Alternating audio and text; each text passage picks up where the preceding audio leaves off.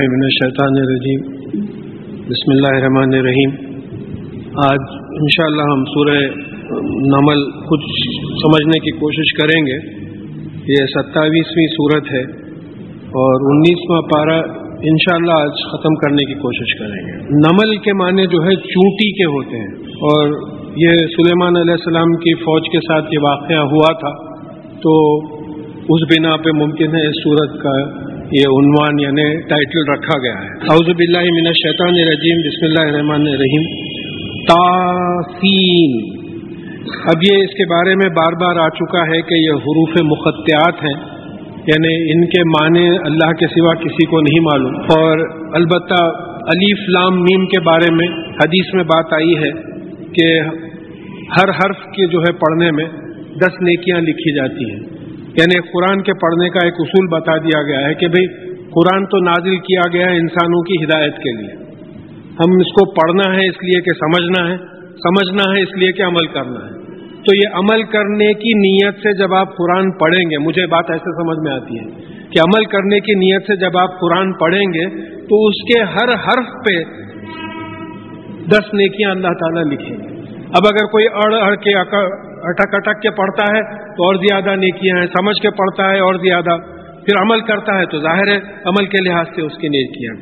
تلک آیات القرآن و کتاب مبین، یہ قرآن کی آیات ہیں وہ کتاب مبین۔ دیکھیے یہ واو بعض مقام پر واو تفسیری کے سینس میں آتا ہے، یعنی پہلے کے الفاظ کو بعد کے الفاظ سمجھاتے ہیں، یعنی یہ قرآن کی آیات ہیں، یہ قرآن کے جملے ہیں۔ آیت کے معنی نشانی کے بھی آتے ہیں کہ دن اور رات کو بھی آیات کہا کہ اللہ تعالیٰ کی قدرت کی نشانیاں ہیں، اور پھر موسیٰ علیہ السلام کے معجزوں کو بھی آیات کہا گیا، وہ بھی اللہ تعالیٰ کی قدرت کی نشانیاں ہیں۔ قرآن کے جملوں کو بھی آیت کہا گیا ہے کہ یہ بھی اللہ تعالیٰ کی قدرت کی نشانیاں ہیں۔ تو اب یہاں بتایا جا رہا ہے کہ دیکھو یہ قرآن کی آیات ہے، یہ واو سے یہ بات سمجھائی جا رہی ہے کہ یہ آیات، یہ قرآن کیسا ہے، وہ کتاب مبین، یہ ایک ایسی کتاب ہے، قرآن کی تفسیر ہو رہی ہے، یہ قرآن ایسی کتاب ہے جو ہر چیز کھول کے سمجھاتی ہے۔ مبین کس کو بولتے ہیں آپ؟ اسی سے اردو میں ہم بیان کرنا بولتے ہیں۔ بیان کرنا مطلب یہ ہے کہ آپ کے دل میں جو بات ہے وہ کھول کے دوسروں کے سامنے آپ سمجھا دیں۔ تو کتاب مبین کا مطلب یہ ہے کہ قرآن ایک ایسی کتاب ہے جو ہر چیز کو کھول کے سمجھاتی ہے۔ پھر ہدی و بشریٰ للمومنین، اور پھر یہ کتاب جو ہے ہدایت بھی ہے، جنت کا راستہ دکھاتی ہے، اور مومنین کے لیے خوشخبری ہے۔ یعنی جنت کا راستہ دکھانے کا مطلب یہ ہے کہ وہ لوگ جو ایمان لائے اور عمل کرے جنت کے راستے پہ، ان کے لیے خوشخبری ہے کہ جو بھی قرآن پہ عمل کرے گا وہ جنت میں جائے گا۔ اب دیکھیے یہ لنک دیکھیے آپ، یعنی ایک عجیب سا تسلسل ہے یہ کہ تلک آیات الکتاب و قرآن المبین ہدی و بشریٰ للمومنین الذین، یہ مومنین کون ہیں؟ یہ ہم لوگ ڈفرینشیٹ نہیں کر سک رہے ہیں۔ ہم سمجھ رہے ہیں ہماری فقہ کی اصطلاحات میں مومن جس میں ایمان ہو، اب مومن کا درجہ مسلم سے زیادہ ہو گیا، اس قسم کی بحثوں میں پڑ گئے ہم۔ مومن وہ ہے جو اپنے ایمان کا اظہار کرتا ہے، اسلام ظاہر کرتا ہے اپنے سے۔ تو یہ بشریٰ للمومنین الذین یقیمون الصلاۃ، عمل کی بات آ گئی۔ یہ مومنین کون ہیں؟ جو نماز قائم کرتے ہیں، وَيُؤْتُونَ الزَّكَاةَ وَهُمْ بِالْآخِرَةِ هُمْ يُوقِنُونَ، اور پھر زکوٰۃ دیتے ہیں، پھر آخرت پہ یقین کرتے ہیں۔ یہ ایک بات ذہن میں آتی کہ خالی یہ 3 اعمال پہ مومن ہو گیا ہو۔ تو اب ایک ایک چیز کو اگر ہم ایکسپلین کریں پھیلا کے، تو الذین یقیمون الصلاۃ، وہ لوگ جو نماز کا نظام قائم کرتے ہیں۔ دیکھیے پلورل ہے، یہ یقیمون الصلاۃ، میری اکیلی کی نماز کی بات نہیں آ رہی، جماعت سے جو مساجد میں نماز پڑھتے ہیں۔ فرض نماز کے بارے میں یہ سنت ہے، کئی صحیح احادیث میں بات آئی ہے کہ فرض نماز مسجد ہی میں ادا کی جائے، کسی مجبوری سے نہ ہو وہ بات اور ہے، اور نفل گھر میں ادا کی جائے جہاں تک ہو سکے۔ اب دفتر میں آپ گھر میں تو ادا نہیں کر سکتے، لہذا مساجد میں، کیونکہ نفل چھپا کے کرنے کا عمل ہے، فرض دکھا کے کرنے کا عمل ہے۔ تو یہ مومنین کون ہیں؟ جو نماز با جماعت مساجد میں پڑھتے ہیں۔ اچھا، پھر آپ کو اس سے پہلے بھی ریفرنس آ گیا تھا سورہ عنکبوت کی 45ویں آیت میں کہ بے شک نماز جو ہے بے حیائی اور منکر گناہوں سے جو ہے بچاتی ہے۔ ان الصلاۃ تنہا عن الفحشاء والمنکر، یعنی بات آ گئی تھی کہ نماز کی خوبی یہ ہے کہ وہ بے حیائی سے بچاتی ہے، اور منکر یعنی معروف کا اپوزٹ، معروف جانا پہچانا اچھا عمل، منکر جانا پہچانا برا عمل، یعنی اس کو اچھا عمل نہیں جانتے لوگ، اس کو منکر بولتے ہیں۔ تو اب یہ یقیمون الصلاۃ کا مطلب یہ ہوگا کہ ہماری نمازیں کچھ ایسی ہو کہ ہماری زندگی سے بے حیائی اور گناہ نکل جائے، اس کے لیے قرآن پہ عمل کرنا پڑے گا۔ یقیمون الصلاۃ میں پورے قرآن پہ عمل آ گیا ہے، اور پھر ویؤتون الزکاۃ، زکوٰۃ دیتے ہیں، غریبوں کی مدد کرتے ہیں، جن کو اللہ تعالیٰ نے مال دیا ہے وہ اپنے مال کا ایک حصہ جو ہے اپنے غریب رشتہ داروں، دوست احباب، پڑوسیوں سب کے واسطے نکال کے رکھتے ہیں۔ وَهُمْ بِالْآخِرَةِ هُمْ يُوقِنُونَ، دیکھیں یقین، اس کے بعد میں یقین، ایمان کا لفظ بھی یقین کے سینس میں استعمال ہوا، اس کے بعد کی آیت میں بات سمجھ میں آئیں گی۔ اور یہ آخرت میں یقین رکھتے ہیں، کہ آخرت میں یقین کا کیا مطلب ہے، یعنی نتیجے پر یقین رکھتے ہیں۔ میں پھر مثال جو بار بار دیتا ہوں، دوہرا دیتا ہوں کہ بھئی ابھی امتحانوں کا موسم چل رہا ہے، مارچ اپریل میں امتحان ہو رہے ہیں۔ فرض کیجئے عثمانیہ یونیورسٹی کا ایک سرکولر آ گیا کہ بھئی یہ سال ہم لوگ امتحان لیں گے مگر نتیجے نہیں نکالیں گے، results will not be declared. کتنے ایسے بیوقوف بچے ہیں جو امتحان دیں گے؟ بھئی یہ جو راتوں کو جاگ رہے ہیں، پرائیویٹ ٹیوشنز لے رہے ہیں، ہزاروں سے پیسہ خرچ رہے ہیں، کائے کے لیے خرچ رہے ہیں؟ آپ کو یقین ہے کہ اس امتحان کا نتیجہ نکلے گا، نہیں تو بیوقوفی ہے۔ تو اب یہ زندگی کیا ہے؟ یہ مثال کیوں دے رہا ہوں میں؟ یہ زندگی امتحان ہے۔ سورہ ہود کی 7ویں آیت لے لیجیے کہ اللہ تعالیٰ نے آسمان و زمین کو 6 دن میں پیدا کیا جبکہ اس کا عرش پانی پہ تھا، تاکہ تم کو آزمائے کہ تم میں سے بہترین عمل کون کرتا ہے۔ سورہ دہر، سورہ ملک کی آیت لے لیجیے کہ ہم نے تم کو نطفہ امشاج سے پیدا کیا تاکہ دیکھیں کہ تم میں بہترین عمل کون کرتا ہے۔ تم کو دیکھتا سنتا بنایا، تم میں زندگی اور موت دی تاکہ تم کو آزمائے کہ تم کو بہترین عمل کون کرتا ہے۔ تو معلوم ہوا کہ یہ زندگی آزمائش ہے۔ اس وقت ایگزامینیشن ہال میں بیٹھے ہوئے ہیں۔ ابھی افسوس کی بات ہے، ہم میں سے کوئی اگر ریسز میں بیٹھا ہوا ہے تو یہ واقعی بدقسمتی کی بات ہے کہ وہ امتحان کو امتحان نہیں سمجھ رہا۔ ایک بچے کا جو ہے MSc فائنل ایگزام ہو رہا ہے، وہ فائنل ایگزامینیشن ہال میں بیٹھنے کے بجائے ریسز میں گھوڑوں پہ پیسے لگاتے بیٹھا ہوا ہے۔ کیا بولیں گے آپ ایسے بچے کو؟ یہ ہم لوگوں کا حشر ہے۔ تو اب یہ معلوم ہوا کہ نتیجے پہ یقین آنے کی وجہ سے امتحان میں سیریسنس پیدا ہوتا، آخرت پہ یقین آنے کی وجہ سے زندگی میں سیریسنس پیدا ہوتا کہ this is not a picnic spot. اب لوگ بولتے وہ فیملی کیا انجوائے کرتی، بھائی ذرا بادل کا ٹکڑا آتے دھن بولے پکنک کو چلے جاتے، کیا انجوائے کرتے؟ وہ فیملی نہیں سمجھی ہے، مطلب کو بات نہیں سمجھی ہے۔ آپ امتحان ہال میں ٹیبلہ ملا کے ٹیبل ٹینس کھیل رہے ہیں، یہ کر رہے ہیں ہم لوگ۔ دیکھیں میں اس میں زیادہ وقت اس لیے دے رہا ہوں کہ اصل آخرت پہ یقین ہے جو عمل کرواتا ہے، جیسا بقول ڈاکٹر اسرار احمد کے کہ بھئی آخرت پہ یقین چھوڑیے، ہماری قوم کے اعمال دیکھ کر ایسا معلوم ہوتا ہے کہ ان کو شک بھی نہیں ہے، یقین تو بہت دور کی بات ہے، ان کو شبہ بھی نہیں ہے کہ کبھی قیامت آئے گی۔ وہ ہی ٹھاٹا چل رہا ہنگامہ، ایسا مریں گے ہی نہیں۔ اب وہ ذرا ادھر پکڑا کہ یا اللہ تو بچا لے، بولے چلے جو جھٹکوں کی منتظر رہتے ہیں، جب تک اوپر سے جھٹکے نہیں پڑے جب تک جو ہے نہیں آتے۔ تو یہاں اللہ تعالیٰ یہ 3 مومنین کے 3 وہ بتا رہے ہیں اعمال کہ یہ باجماعت نماز قائم کرتے ہیں، وہ نماز کی وجہ سے کیا ہوتا ہے کہ ان کی سوسائٹی میں بے حیائی اور گناہ رک جاتا ہے، اور جب زکوٰۃ دیتے ہیں تو غریب جو ہے، دیکھیں امیر اور غریب کا فرق مٹ نہیں جاتا، لیکن دا پور becomes less poor, the rich becomes less rich, ورنہ ہمارا جو نظام ہے the rich is becoming richer and the poor are becoming پورر۔ یہ وائپ آؤٹ نہیں ہو سکتا، امیر اور غریب تو رہیں گے کیونکہ یہ فلو ہے، یہ نہیں رہیں گے۔ USSR وہی کوشش کرا کہ غربت کو مٹا دے، بولے تو USSR اس مٹ گیا، ایک اینٹی قرآنک اکنامک پرنسپل تھا وہ. تو بات سمجھنے کی کوشش کرنا ہے کہ یہ اکنامکلی ہم لوگ بیلنس ہو جائیں گے اور پھر آخرت پہ جب یقین آ جائے گا تو پھر ہمارے پورے اعمال سدھر جائیں گے.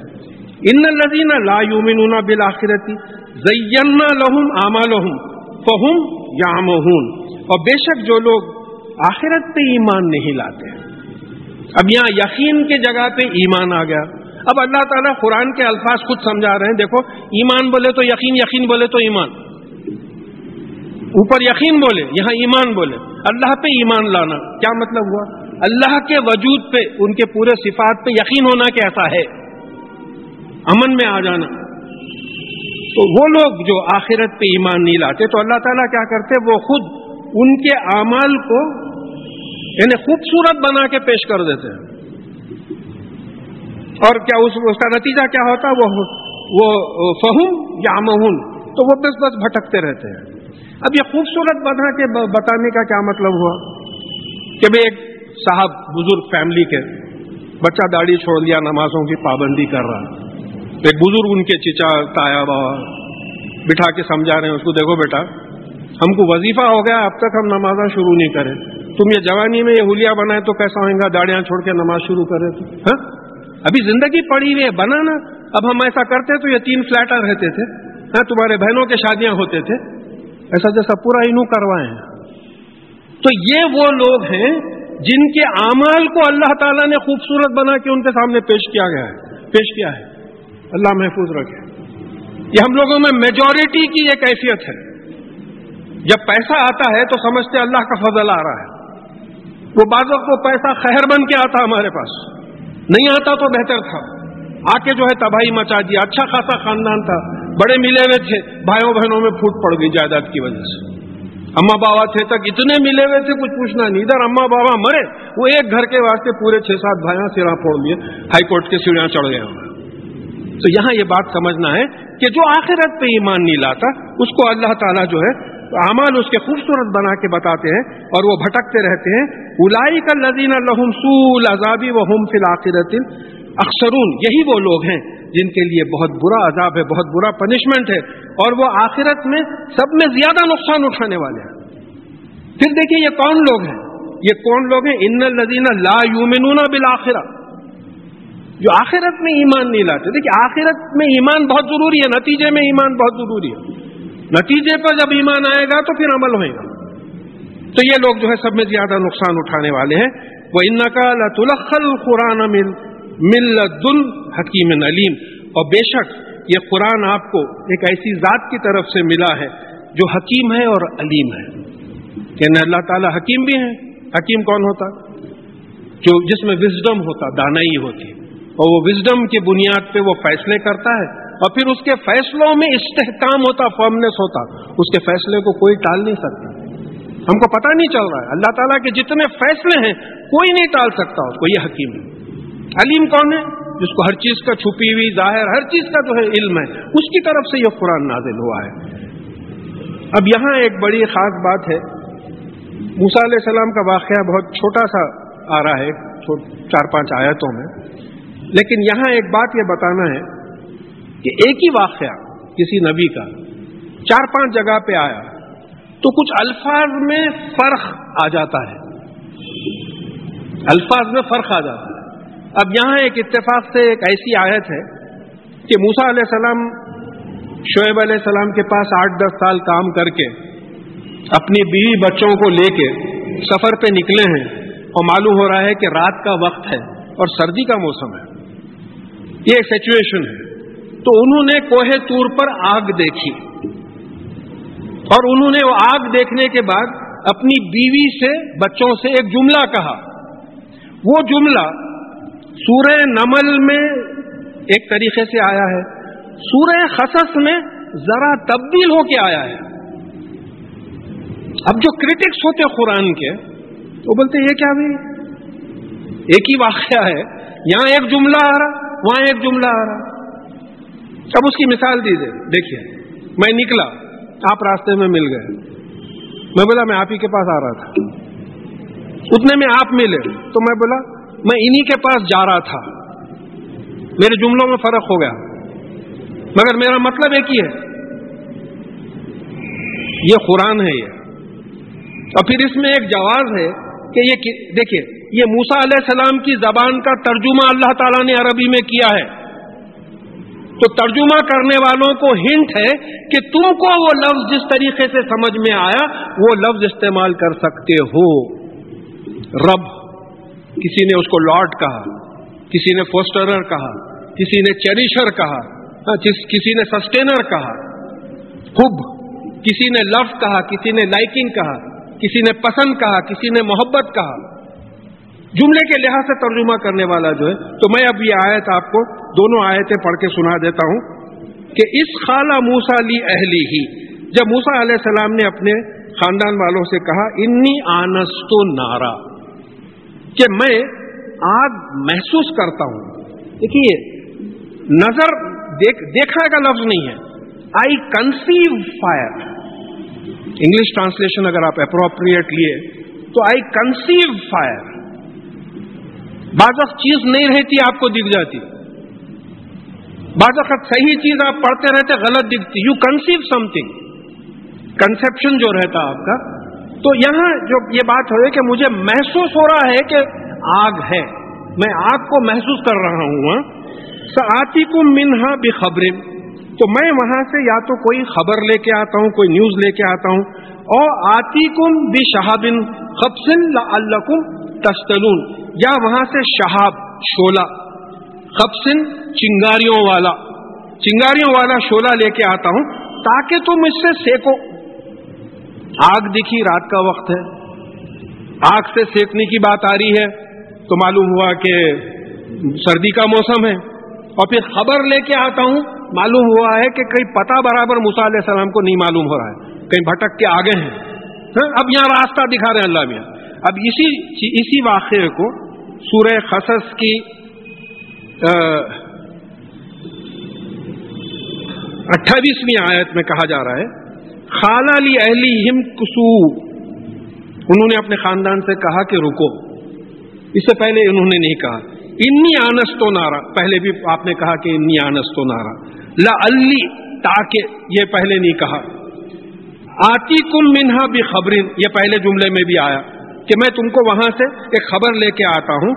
اور جذبۃ من النار، یا ایک انگارہ آگ میں سے لے کے آتا ہوں. وہی بات ہو رہی ہے، الفاظ بدل گئے. لعلکم تصطلون، تاکہ تم سیکو.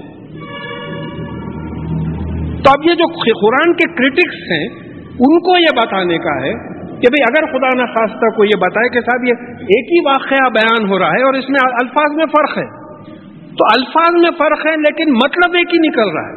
دیکھیں یہاں کیا ہے، بشہاب خمسین کا مطلب جو ہے شعلہ جس میں چنگاریاں ہوں، اور جذبۃ من النار کا مطلب یہ ہے یعنی انگارہ جو آگ میں سے نکالا گیا ہو.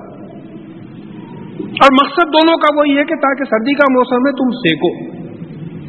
تو اب یہاں ترجمہ کرنے والوں کے لیے ایک جواز ملا کہ بھئی مارمڈیوک پیکتھول جو ہے رب کا ترجمہ لارڈ کرے، عبداللہ یوسف علی چیریشر سسٹینر کرے، میں اپنے ترجمے میں فوسٹرر کرا، اور کچھ لوگ ایسا کیے ہیں.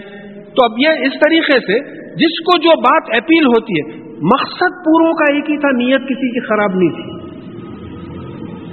دیکھیے ترجموں کو کرٹیسائز مت کیجیے، وہ ہمارے باپ دادا کا مقام ہے ان کا.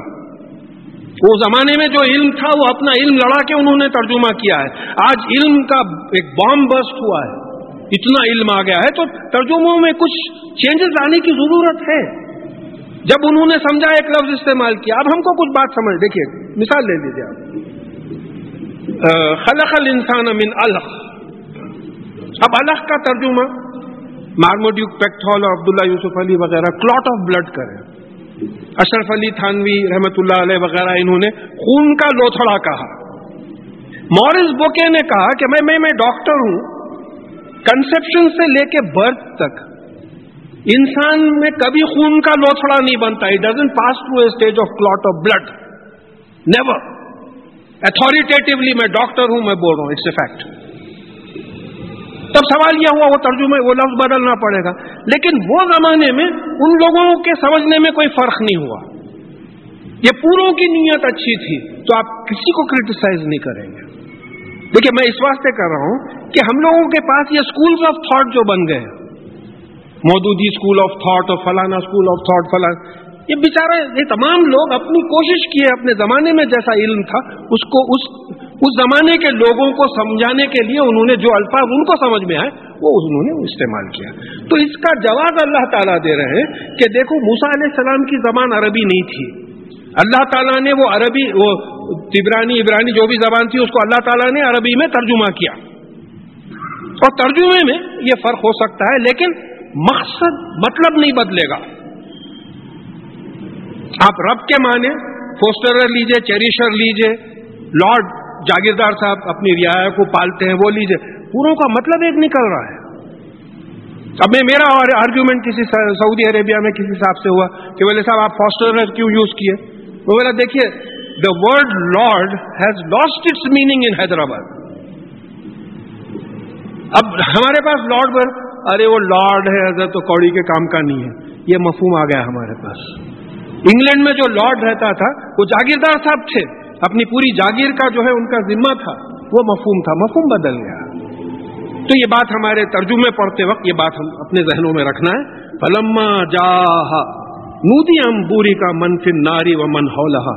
تو جب موسیٰ علیہ السلام اس آگ کے قریب آئے تو ان کو آواز دی گئی کہ مبارک ہے، بابرکت ہے، بھلائی میں زیادتی کرنے والا ہے وہ جو آگ میں ہے اور اس کے اطراف ہے. اس کے اطراف تو سمجھ میں آیا موسیٰ علیہ السلام ہے، نبی بننے والے ہیں، توریت ملنے والی ہے، ان کے ذریعے بھلائی میں بڑھوتری ہونے والی ہے. وہ من فی النار یہ سمجھ میں نہیں آیا کہ آگ میں کون ہے.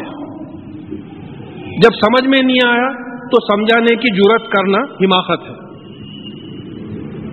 تو میں ہر دور میں جب یہ بات آتی ہے تو کھل کے قسم کھا کے بول دیتا ہوں کہ یہ مجھے نہیں سمجھ میں آیا. جب مجھے نہیں سمجھ میں آیا تو میں آپ کو کیا سمجھاؤں. بس اتنا سمجھ میں آیا کہ جو کوئی آگ میں تھا وہ بابرکت تھا. اب بعض علماء نے جرات کی ہے، وہ اللہ کے طرف اشارہ کی ہے، پھر دوسرے علماء نے اعتراض کیا کہ قید کر دیا آپ، وہ تو نور ہے وہ، پھر آپ لوکلائز کر دیے، قید کر دیا. تو اب اس بحث میں پڑھنے کے بجائے اب یہ دعا کرنا کہ یا اللہ ہم کو اس کا صحیح مفہوم آپ سمجھائیے. وسبحان اللہ رب العالمین. اور جو اللہ تعالیٰ جو عالمین کا پالنے والا ہے، مالک ہے، وہ سبحان ہے. سبحان کا مطلب کیا ہوا؟ یعنی تمام ڈیفیکٹس سے بلند ہے، اس میں کوئی برائیاں کوئی کمتریاں نہیں ہیں، پاک ہے وہ، اور ہمیشہ مصروف رہنے والی ذات ہے. سبھا کا مطلب مصروف رہنے کی بھی بات آتی ہے. یا موسیٰ، اب اللہ تعالیٰ جو ہے مخاطب ہیں، یا موسیٰ انہ انا اللہ العزیز الحکیم. اے موسیٰ بے شک میں اللہ ہوں جو اقتدار والا ہوں اور حکمت والا ہوں. اب تھوڑی دیر سوچئے کہ موسیٰ علیہ السلام کا کیا عالم ہوا ہوگا. سوچ کے دیکھیں، رات کا اندھیرا ہے، پتہ ڈھونڈنے کے واسطے وہ آگ لینے گئے اور پیغمبری ملی، تو کیا کیفیت ہوئی ہوگی کہ کون بات کر رہا آپ سے؟ ارے یہاں 2 پیسے کا کوئی بڑا آدمی آپ کو گاڑی روک کے کیا ہے بھائی کیسے ہیں بولے تو پورے سڑک والوں کو دیکھ لیتے آپ. منسٹر صاحب گاڑی روک کے میرے سے بات کریں گے، کلاس میٹ تھے، وہ بھی انسان ہی ہے نا، میرے سے ہوا بول رہا ہوں میں. فوراً انہوں گاڑی روک کے بولے کیا ہے بھائی کیسے ہیں، وہ تو پورے لوگ دیکھنے لگے. اب ہم پوروں کو دیکھنے لگے، منسٹر صاحب گاڑی روکے. تو اس وقت آپ یہ سچویشن دیکھیے کہ موسیٰ علیہ السلام کی کیا کیفیت ہوئی ہوگی کہ وہ تو گئے تھے پتہ نکالنے کے لیے آگ سے، اور پھر وہاں اللہ تعالیٰ مخاطب ہو کے بول رہے ہیں کہ اے موسیٰ بے شک میں اللہ ہوں، میں اقتدار والا ہوں، میں حکمت والا ہوں. وَأَلْقَى عَصَاكَ، وہ اپنی واکنگ سٹک تو ڈالو. واکنگ سٹک اس لیے بولتا ہوں میں ذرا سمجھنے میں آسانی رہے، ذرا اپنی واکنگ سٹک تو ڈالو. فَلَمَّا رَآهَا تَهْتَزُّ كَأَنَّهَا جَانٌّ وَلَّا مُدْبِرًا وَلَمْ يُؤَخِّرْ. اور جب انہوں نے دیکھا کہ یہ ان کی واکنگ سٹک جو ہے چلنے لگی جیسے کہ وہ سانپ ہے، تو وہ پیٹ پلٹا کر بھاگے اور پھر واپس نہیں آئے. اب یہ سیکنڈ ایکسپیرینس ہو رہا ہے. دیکھ تو اللہ تعالیٰ بول رہے کہ میں اللہ ہوں، وہیں ہل کے رہ گئے. اس کے بعد میں بولا ذرا واکنگ سٹک پھینکو، واکنگ سٹک پھینکتے وہ اژدہا بن گیا. رات کا وقت آگ کی روشنی میں تو دکھا ہے، دیکھیے پورے آپ قرآن ہے لاجیکلی لگا یہ کیسا دیکھے انہوں اشدھا ہے، بلکہ آگ تھی نا بھائی، آگ کی روشنی آ رہی ہے نا، وہ آگ کی روشنی دیکھ کے تو وہاں پہنچے نا، وہ آگ کی روشنی میں انہوں نے دیکھا کہ ان کی واکنگ سٹک جو ہے اشدھا بن گئی، ڈرے اور ڈر کے بھاگ گئے اور پلٹے نہیں. تو پھر یا موسیٰ لا تخف، اب اللہ تعالیٰ کی طرف سے حکم آیا کہ اے موسیٰ ڈرنا نہیں. کیوں نہیں ڈرنا؟ انی لا یخاف لدی المرسلون، میرے پاس رسول ڈرا نہیں کرتے، میرے اپنے لوگ رہتے اور میرے ریپرزینٹیٹیوز رہتے. کوئی بڑی کمپنی ہے، سیلز ریپرزینٹیٹیو ہے، ارے انہیں کمپنی سے ڈرا تو پھر مال کیا بیچیں گا انہیں؟ میرے پاس رسول جن کو میں اپنا کام پھیلانے کے لیے بھیجتا ہوں وہ ڈرا نہیں کرتے. الا من ظلم ثم بدل حسنا بعد سوء فانی غفور رحیم، یعنی وہ رسول بھی نہیں ڈرا کرتے. کون؟ جنہوں نے ظلم کیا ہو لیکن پھر اس ظلم کو اچھائی سے بدل دیا ہو. یہاں اشارہ علماء نے یہ بتایا ہے کہ موسیٰ علیہ السلام سے ان انٹینشنل ایک مصر کے آدمی کا خون ہو گیا تھا. بنی اسرائیل کا ایک آدمی جو ہے وہ مصر کے آدمی سے لڑ رہا تھا، وہ موسیٰ علیہ السلام کی مدد کے لیے پکارا اور موسیٰ علیہ السلام نے ایک گھوسا مارا اور وہ اتفاق سے کہیں غلط جگہ لگ گیا، وہ مصری مر گیا. تو فوراً آپ نے توبہ کی اور اللہ تعالیٰ نے توبہ قبول کر لی. قرآن سے یہ بات ثابت ہے. تو بول رہے ہیں ایسا آدمی بھی نہیں ڈرتا جس نے کوئی غلطی کی ہے پھر وہ غلطی کو جو ہے اچھائی سے بدل دیا ہو. فإنی غفور رحیم، کیونکہ میں گناہوں کی سزا سے بچانے والا، گناہوں سے بچانے والا ہوں ترس کھا کر. تم لوگوں کی حیثیت ہی کیا ہے؟ میں ترس نہیں کھایا تو پھر کیا ہو جائے گا تمہارا. وَأَدْخِلْ يَدَكَ فِي جَيْبِكَ تَخْرُجُ بَيْضَاءَ مِنْ غَيْرِ سُوءٍ، اور کہا کہ اپنے سینے میں ہاتھ ڈالو. سینے میں ہاتھ ڈالنا ایسا، سینے میں ہاتھ ڈالو تو وہ سفید ہو کر نکلے گا اور ہاتھ کو کچھ بھی نہیں ہوگا.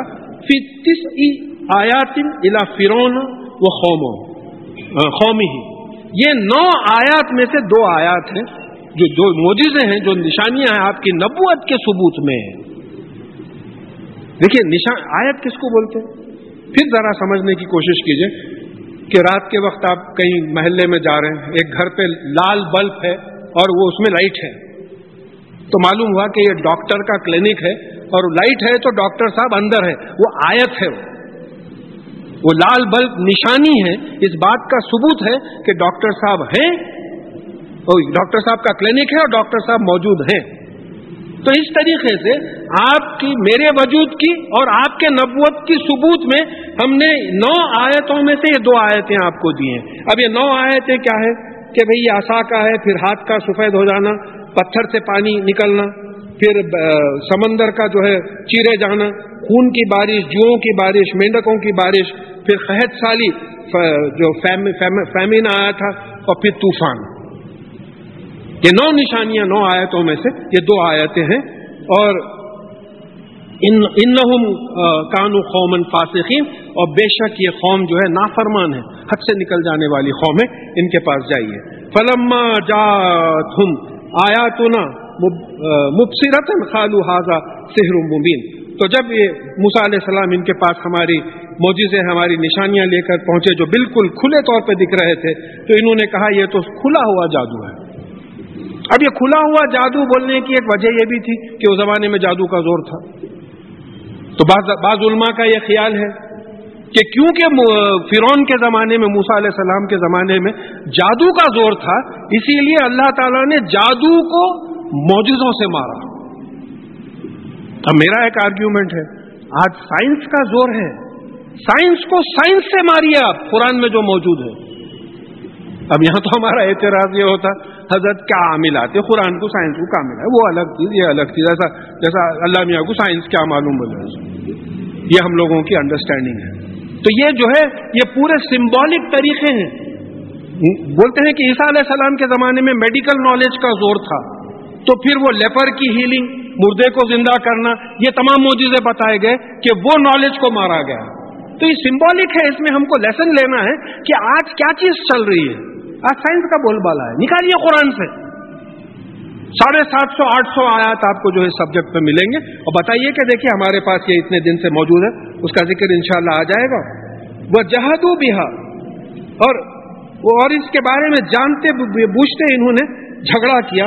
وَاسْتَيْقَنَتْهَا أَنفُسُهُمْ ظُلْمًا وَعُلُوًّا، یعنی انہوں نے جانتے بوجھتے، دیکھیں جہد کا مطلب یہ ہے جانتے بوجھتے انکار کرنا،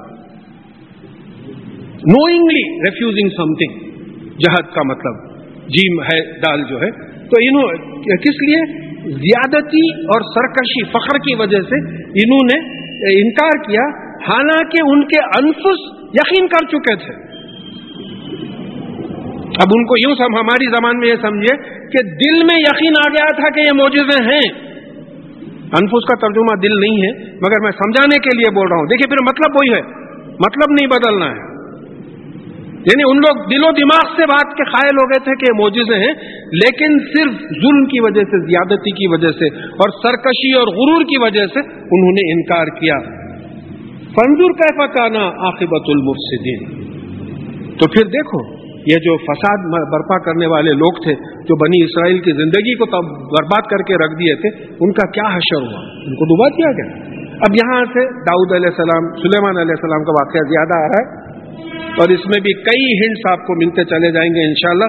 وَلَقَدْ آتَيْنَا دَاوُودَ وَسُلَيْمَانَ عِلْمًا، اور بے شک ہم نے داؤد علیہ السلام اور سلیمان علیہ السلام کو علم دیا تھا. یعنی دیکھیں یہ دین ہے، دین ہے اللہ تعالیٰ کی، علم کسی کو دینا ہم نے دیا تھا. وَلَا يُحِيطُونَ بِشَيْءٍ مِّنْ عِلْمِهِ إِلَّا بِمَا شَاءَ، یعنی تم جو وہ چاہتے ہیں اتنا ہی علم ہم کو ملتا ہے، اپنی مرضی سے علم حاصل نہیں کرتے. بیوقوف ہیں جو سمجھ رہے ہیں کہ میں اتنا بڑا عالم ہوں، میرے پاس اتنا علم ہے. اللہ تعالیٰ جس کو جتنا دینا چاہتے ہیں بس دیتے ہیں. وَقَالَ، یہ دونوں نے کہا، وَقَالَ الْحَمْدُ لِلَّهِ الَّذِي فَضَّلْنَا عَلَى كَثِيرٍ مِّنْ عِبَادِهِ الْمُؤْمِنِينَ. تو ان دونوں نے کہا کہ ساری تعریف، ہم کے معنی تعریف کے بھی آتے ہیں اور شکر کے بھی آتے ہیں، کہ ساری تعریف، سارا شکر اللہ کے لیے ہے جس نے ہم کو اپنے کئی مومن بندوں پر فضیلت دی. یہ بڑا خاص بات ہے، کئی بندوں پہ فضیلت دی نہیں ہے، کئی مومن بندوں پر فضیلت دی. پہلے تو ایمان سے سرفراز کیا، وہ ایک بڑی خاص بات تھی، پھر مومن بندوں پہ فضیلت دی. تو کیا فضیلت دی؟ بادشاہ بنایا. اب یہ بادشاہ ہیں، نبی بھی ہیں. اب ان کا مزاج دیکھیے آپ، کچھ نبی ہیں جو غریب ہیں، کچھ نبی ہیں جو بیماری میں پوری ایوب علیہ السلام گزار دیے. رسول اللہ صلی اللہ علیہ وسلم 2 پتھر پیٹ کو باندھ کے پھرتے تھے بھوک کی وجہ سے. تو کچھ نبی ایسے تھے جو غربت میں گزارے، کچھ نبی ایسے تھے جن کو بادشاہت دی گئی. تو بادشاہ جب نبی بنے تو ان کا کیا مزاج تھا دیکھیے. یہ شکر کی کیفیت سے بات شروع ہوگی کہ شکر ہے کہ ہم کو علم دیا، فضیلت دی. وہ وریثہ سلیمان داؤد، اور پھر سلیمان علیہ السلام کو سلیمان علیہ السلام نے داؤد علیہ السلام سے وراثت حاصل کی، یعنی ان کے بیٹے تھے، بعد میں وہ بادشاہ بنے. وَخَالَ يَا أَيُّهَا النَّاسُ عُلِّمْنَا مَنطِقَ الطَّيْرِ، کہ پھر سلیمان علیہ السلام نے کہا کہ انسانوں، ہم کو پرندوں کی بولی سکھائی گئی ہے. اب یہ معجزہ ہے، پرندوں کی بولی کون سمجھ سکتا ہے؟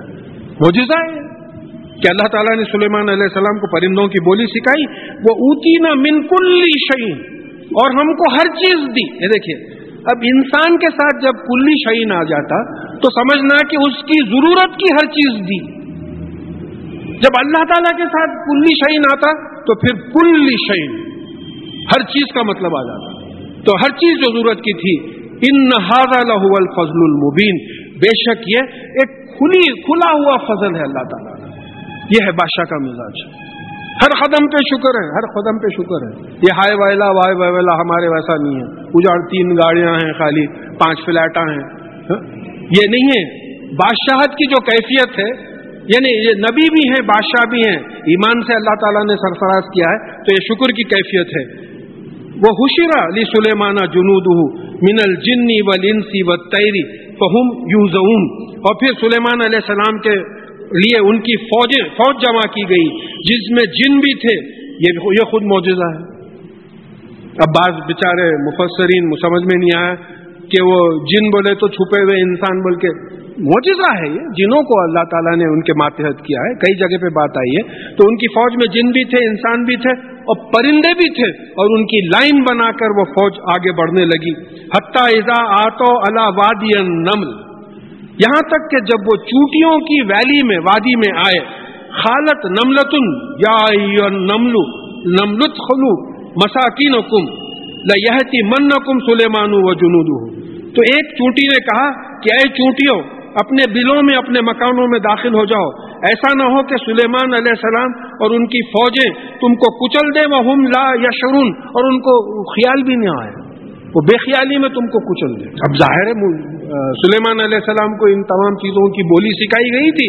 فَتَبَسَّمَ ضَاحِكًا مِنَ الْقَوْلِهَا, تو موسیٰ علیہ السلام نے اس کی بات پر وہ مسکرا کے ہنس پڑے کہ کیا ہے, چونٹی جو ہے ڈر رہی ہے کہ جو ہے ہم, یعنی ان کی بات کو سمجھا, انہوں نے چونٹیوں کی بات کو بھی سمجھا. چونٹی کے بھی پر ہوتے ہیں, دیکھیں پھر آگئی بات, لاجک.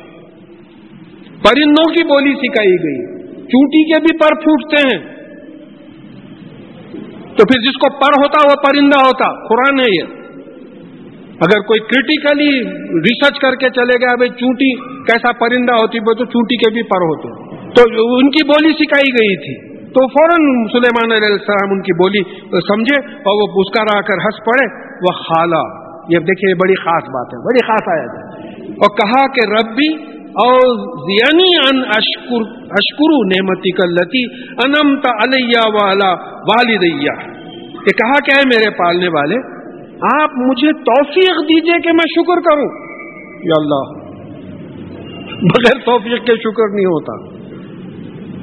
جیسا ایمان بغیر اللہ تعالیٰ کی ہدایت کے نہیں ملتا, تو آپ مجھے توفیق دیجئے کہ میں شکر کروں آپ کی نعمت کا مجھ پر اور میرے والدین پر.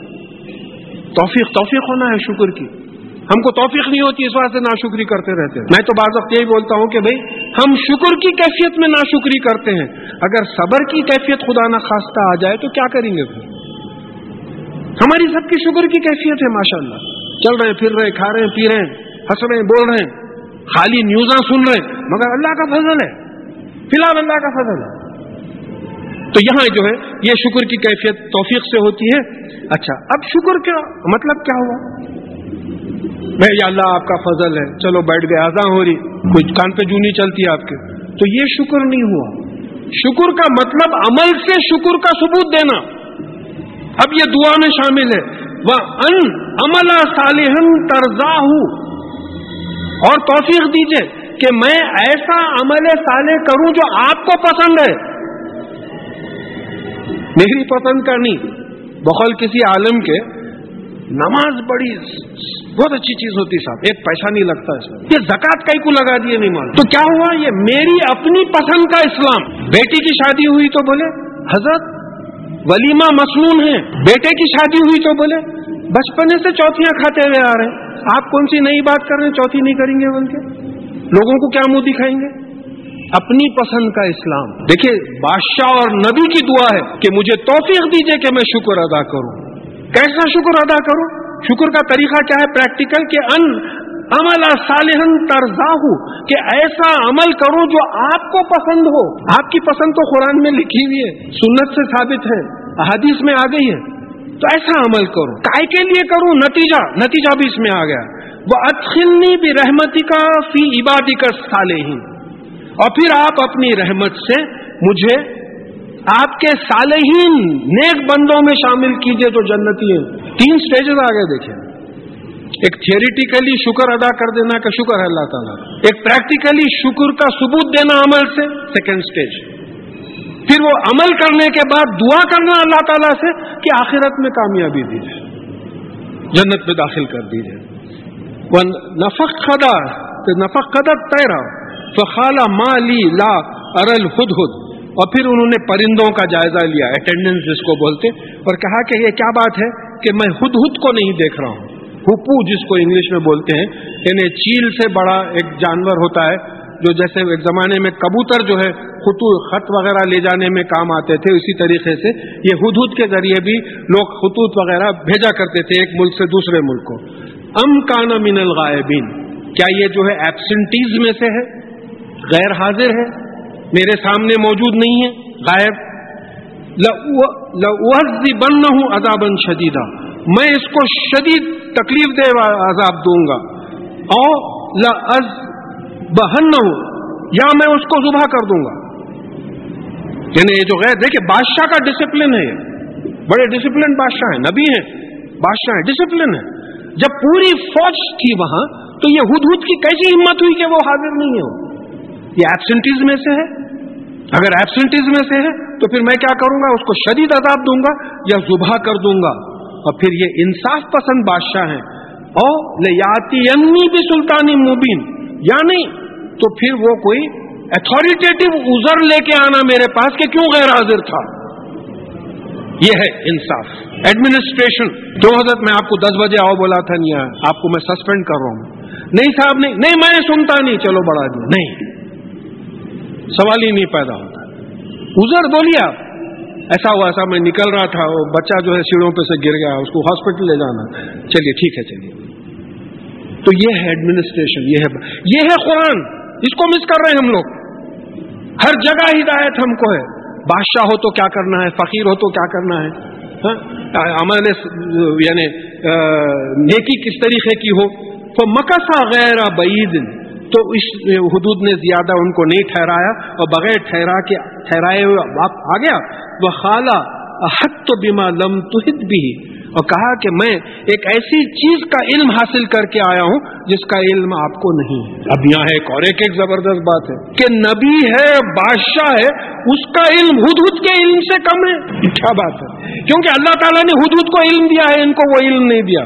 موسیٰ علیہ السلام کو بولے جاؤ خضر علیہ السلام سے ملو جاؤ. تو دیکھیے یہ تمام چیزیں جس کو جو علم دینا ہے اللہ تعالیٰ دے رہے. تو اب یہاں یہ نئی بات لے کے آیا, وہ جیتو کا من سبائن بنبائن یقین, اور کہا کہ میں سبا جو مقام ہے وہاں سے ایک سچی خبر لے کے آیا ہوں. کیا خبر ہے؟ انی وجدتم راتن تملکوہم, میں نے دیکھا کہ وہاں ایک عورت حکومت کر رہی ہے. تفاسیر میں ان کا نام بلقیس آیا ہے. یہ حکومت کر رہی ہے. وہ اوتیت من کل شیء, اور ان کو ان کی ضرورت کی تمام چیزیں دی گئی ہیں. مطلب یہ کہ بڑے خوشحال ہے, بڑی اچھی جو ہے ان کی حکومت چل رہی ہے. وَلَهَا عَرْشٌ عَظِيمٌ, اور اس کا بہت زبردست پائے تخت ہے. عرش کو سمجھا رہے ہیں. عرش کیا چیز ہے سمجھو, یعنی جس پہ بیٹھ کے بادشاہ حکومت کرتا. اگر آپ لال قلعہ وغیرہ گئے ہیں تو وہ بھائی جہاں بادشاہ بیٹھ کے حکومت کرتے تھے وہاں سے آرڈرز پاس کرتے تھے, وہاں بیٹھنے کا ایک خاص مقام ہے. تو اب عرش عظیم کو, کیونکہ اللہ تعالیٰ کا عرش عظیم ہے حقیقت میں دیکھا جائے تو یہ حدود کا اوپینین ہے کہ یہ بلقیس کا جو ہے تخت بہت بڑا عرش ہے. وجدتها وقومها يسجدون للشمس من دون اللہ, اور میں نے دیکھا کہ یہ اور اس کی قوم اللہ کے بجائے سورج کو سجدہ کر رہی ہے. پرندہ بھی پریشان ہے. پرندہ شرک نہیں کرتا نا, ہم سے بہت اچھے ہیں پرندے. پرندہ شرک نہیں کرتا, ہم جو ہے شرک کرتے. تو بولے ایک عجیب سی چیز دیکھا میں کہ یہ اللہ کو چھوڑ کے, یعنی پریشان ہو رہے ہیں وہ حدود صاحب. ایک عجیب سی چیز دیکھا میں کہ یہ اللہ کو چھوڑ کے سورج کو سجدہ کر رہے ہیں. وَزَيَّنَ لَهُمُ الشَّيْطَانُ أَعْمَالَهُمْ فَصَدُّهُمْ عَنِ السَّبِيلِ فَهُمْ لَا يَهْتَدُونَ, اور شیطان نے ان کے اعمال ان کو خوبصورت کر کے بتا دیے ہیں اور ان کو صحیح راستے سے روک دیا ہے, اس لیے وہ ہدایت حاصل نہیں کر سکتے. یہ شیطان ان کے ساتھ کھیل رہا ہے. اب نبی بھی ہیں, بادشاہ بھی ہیں, اتنا زبردست انفارمیشن آپ کو ملا ہے. اب آپ کے 2 ڈیوٹیز ایگزیکیوٹ ہونا ہے, ایک نبی کی حیثیت سے اور ایک بادشاہ کی حیثیت سے, ایڈمنسٹریٹر کی حیثیت سے. سمبولک ہے. اب آگے دیکھیں, اللہ یسجد للہ, یہ اللہ کو سجدہ کیوں نہیں کرتے؟ حدود کا اسٹیٹمنٹ. یہ اللہ کو سجدہ کیوں نہیں کرتے؟ اللہ الذی یخرج الخبا فی السماوات والارض ویعلم ما تخفون وما تعلنون, جو آسمانوں اور زمین کی چھپی ہوئی چیزوں کو نکالتا ہے اور جو کچھ تم چھپاتے ہو, جو کچھ تم ظاہر کرتے ہو, ہر چیز کا علم رکھتا ہے. یہ ایسے اللہ کی کیوں نہیں کرتے؟ اب چھپی ہوئی چیز کا مطلب بھائی سورج میں شعاعیں چھپی ہوئی ہیں, سورج سے شعاعیں نکالا, ریز نکالا. بارش میں, بادل میں بارش چھپی ہوئی ہے, بادل سے بارش نکالی. زمین میں جھاڑ چھپے ہوئے ہیں, جھاڑ کو نکالا. زمین میں جو ہے سونے چاندی لوہے وغیرہ کے خزانے چھپے ہوئے ہیں, ان کو نکالا. تو وہ اللہ جو آسمانوں اور زمین کی چھپی ہوئی چیزوں کو نکالتا ہے, اس کو جو ہے سجدہ نہیں کرتے, اور جو تم چھپاتے ہو, جو ظاہر کرتے ہو, سب سے جانتا ہے. رب العرش العظیم, کہ اللہ نام ہے اس ذات کا جو الہ کے سٹیٹس پہ بیٹھا ہوا ہے. دیکھیں یہ بات بہت کلیئر ہے اس آیت میں. اللہ لا الہ الا ہوا رب العرش العظیم. یہ عرش العظیم جو اصل میں ہے ساری کائنات کا, اس کا مالک کون ہے؟ اللہ ہے، کیونکہ وہ الہ ہے. لا الہ الا اللہ، اللہ کے سوا کوئی الہ نہیں ہے. There is no head of the universe except Allah. الہ کون ہے؟ Head of the universe. اس کا جو ہے عرش بلند ہے. یہ سجدے کی آیت ہے، انشاءاللہ ختم ہونے کے بعد انشاءاللہ سجدہ کر لیں گے. خالا سلیمان علیہ السلام نے کہا سننظر صدقت ام کنت من الکاذبین، کہ ہم دیکھیں گے کہ تم یہ بات صحیح کہہ رہے ہو کیا جھوٹوں میں سے ہو. اذهب بکتابی ھذا فالقیہ الیہم ثم تول عنہم فانظر ماذا یرجعون. تو یہ میرا خط لے جاؤ اور ان کے سامنے ڈالو اور دیکھو کہ یہ کیا جواب دیتے ہیں. قالت یا ایھا الملؤ انی القی الی کتاب کریم. یہ بلقیس جو ملکہ تھی اس نے کہا کہ اے درباریوں، میرے پاس ایک بڑا باعزت خط آیا ہے. انہ من سلیمان، یہ سلیمان علیہ السلام کی طرف سے ہے. وَإِنَّهُ بسم اللہ الرحمن الرحیم. اور یہ شروع ایسا ہو رہا ہے کہ اللہ کے نام میں، in the name of Allah the beneficent the merciful. میں آپ کو ایک بات بتا دوں، ہمارے پاس سے آرڈیننسز نکلتے جو سینٹرل گورنمنٹ یا اسٹیٹ گورنمنٹ میں ہیں، in the name of president of India, in the name of governor of Andhra Pradesh, in the name of Allah, the beneficent, the merciful. یہ بادشاہ اور نبی کی شان ہے کہ اللہ کے نام سے بات کو شروع کر رہے ہیں. اچھا، پھر چلتے چلتے ایک بات دیکھ لیں کہ بسم اللہ الرحمن الرحیم ہر سورت کے شروع میں آیا ہے سوائے سورہ توبہ کے. 113 سورتوں میں بسم اللہ الرحمن الرحیم آیا، اور یہاں ایک جگہ آ گیا تو یہ کل ملا کے 114 وقت ہو گیا. اب وہ ایک بیچارے پروفیسر رشد خلفہ تھے، وہ ذرا زیادتی کرے، ان کو شوٹ کر دیا گیا. ان کا یہ 19 کا ایک چلا تھا مسئلہ کہ 114 جو ہے 19 into 6 114 ہے. اس طریقے سے قرآن کے how the Quran is locked, بڑا اچھا کام کر رہے تھے لیکن بھٹک گئے، نبوت کا دعویٰ کر دیا، لوگوں نے ان کو شوٹ کر لیا. تو یہ ان کا ایک بتایا ہوا یہ تھا کہ یہ 114 ٹائم جو ہے سورہ نمل کی یہ 30ویں آیت میں جو ہے بات آ گئی. تو یہ اللہ کے نام سے ہے جو رحمان ہے اور رحیم ہے. اب یہ مفہوم اس کا ٹیکسٹ کیا ہے خط کا؟ اللہ تعالو علیہ واتونی مسلمین، کہ میرے سے سرکشی مت کرو. یہ بادشاہ بول رہا، اور واتونی مسلمین یہ نبی بول رہا. دیکھیے دو رول ادا ہو رہے ہیں، سلیمان علیہ السلام کے دو رول ادا ہو رہے ہیں. بادشاہ سرکشی برداشت نہیں کرتا اور نبی اسلام کی دعوت دیتا. تو یہ دونوں رولز کو کمبائن کر کے ایک ہی جملے میں بات آ رہی ہے کہ تم میرے سے سرکشی مت کرو اور مسلمان ہو کر آ جاؤ. خالت ملکہ بلقیس نے کہا خالت یا ایھا الملو افتونی فی امری، کہ اے درباریوں مجھے فتویٰ دیجئے میرے معاملے میں، رائے دیجئے. فتویٰ کیا ہوتا؟ رائے دیجئے میرے معاملے میں. ما کنت خاطئۃ امرا حتی تشہدون، کہ میں جب تک کہ آپ لوگ موجود نہ ہوں کوئی فیصلہ نہیں کرتی. قالوا نحن اولو القوۃ و اولو الباس شدید، انہوں نے درباریوں نے کہا کہ ہم تو بہت قوت والے ہیں اور شدید جنگ کرنے کے ہم عادی ہیں. والامر الیکی فانظری ماذا تأمرین، اور حکم آپ کے ہاتھ میں ہے، اب آپ دیکھیے آپ کیا حکم دیتے ہیں. آپ حکم دیں تو ہم جنگ کے لیے تیار ہو جاتے ہیں، آپ حکم دیں تو ہم رک جاتے ہیں. آپ بادشاہ ہیں، آپ ملکہ ہیں، آپ کے ہاتھ میں حکم ہے. تو پھر ملکہ بلقیس نے سمجھایا کہ خالت ان الملوک اذا دخلوا قریۃ افسدوها وجعلوا اعزۃ اہلها اذلہ، کہ جب بادشاہ کسی شہر میں داخل ہوتے ہیں تو پورا ڈس آرڈر، فساد مچا دیتے ہیں. جو سکون کی زندگی چل رہی ہے وہ پورا تباہ ہو جاتی ہے، اور پھر وہ شہر کے جو باعزت لوگ ہیں ان کو ذلیل کر دیتے ہیں. عام آدمی کو تو چھوڑ دیتے، وہ بادشاہ اور ان کے وزیر وغیرہ جو ان کو پکڑ کے قید میں ڈال دیتے، اور پھر وَكَذَلِكَ يَفْعَلُونَ، تو یہ بھی وہی کریں گے، یہ حشر ہوگا. یعنی مطلب یہ ہے کہ ملکہ بلقیس سلیمان علیہ السلام سے چمک گئی تھی، اندازہ ہو گیا تھا کہ بھئی یہ بہت بڑے بادشاہ ہیں.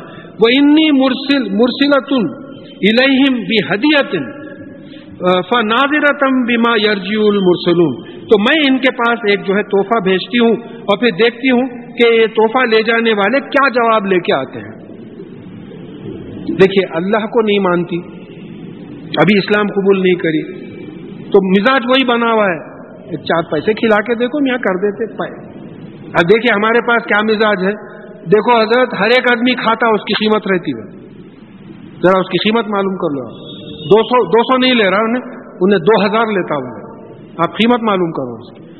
تو اب یہ مزاج ہے، کیونکہ یہ اسلام پہ فی الحال نہیں ہے، تو ان کا مزاج یہ ہے کہ ان کو تھوڑی رشوت دے کے، ان کو تھوڑا کوئی تحفہ وحفہ دے کے جو ہے کام چلا لو۔ تو فلما جا سلیمان خالا تمدو ننی بمال، تو جب یہ سلیمان علیہ السلام کے پاس آئے تو انہوں نے کہا کہ تم میری مال سے مدد کرنا چاہتے ہو، فما آتانی اللہ خیر مما آتاکم، تو اللہ تعالیٰ نے جو مجھے دیا ہے وہ جو تم کو دیا ہے اس سے بہت بہتر ہے، نبوت دی ہے، دین کی دولت دی ہے، بادشاہت دی ہے، تو تم سے بہتر بادشاہت دی ہے، وہ بہت بہتر ہے۔ بل انتم بہدیتکم تفرحون، بلکہ تم ہی ہو جو اپنے یہ ہدیے سے، تحفے سے جو ہے خوش ہو رہے ہو۔ ارجع الیہم فلناتینہم بجنود لا قبل لہم، یہ ان کے طرف واپس لے جاؤ اور میں ایسی فوجوں کے ساتھ آؤں گا جس کا تم مقابلہ نہیں کر سکو گے۔ لنخرجنہم منہا، اور تم کو وہاں سے میں نکال دوں گا، اذلۃ وہم صاغرون، یعنی ذلیل کر کر اور چھوٹا دکھاتے ہوئے تم کو جو ہے وہ کر دوں گا۔ تو ایک یہاں بات معلوم ہوئی کہ بھئی ایک نبی اور بادشاہ کا مزاج یہ ہونا چاہیے تبلیغ میں کہ اپنے پہ کانفیڈنس ہو کہ ایسا ہم کر سکتے ہیں۔ تو ہمارے پاس تو یہ مثالیں آج کل ملتی نہیں۔ خالا یا ایھا الملو ایکم یاتینی بعرشھا قبل ان یاتونی مسلمین، تو سلیمان علیہ السلام نے کہا کہ اے درباریوں، تم میں سے کون ہے جو اس کا عرش اس کے یہاں اسلام قبول کرنے کے لیے آنے سے پہلے لا دے؟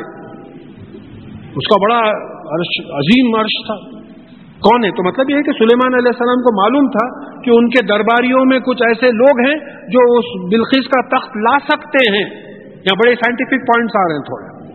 خالا افریت من الجن انا آتی کا بھی قبل ان تقوم من مقامک وانی علیہ لخوی امین، یعنی ایک جو چالاک، ہوشیار، الرٹ قسم کا جن تھا، اس نے کہا کہ آپ اپنا دربار برخاست کرنے سے پہلے، یہاں سے اٹھنے سے پہلے میں اس کا تخت لے کے آتا ہوں، اور میں اس کی طاقت بھی رکھتا ہوں اور امانت دار ہوں، وہی تخت لاؤں گا، میں دھوکہ نہیں ہوگا، وہی تخت لے کے آؤں گا، یعنی اٹھنے سے پہلے۔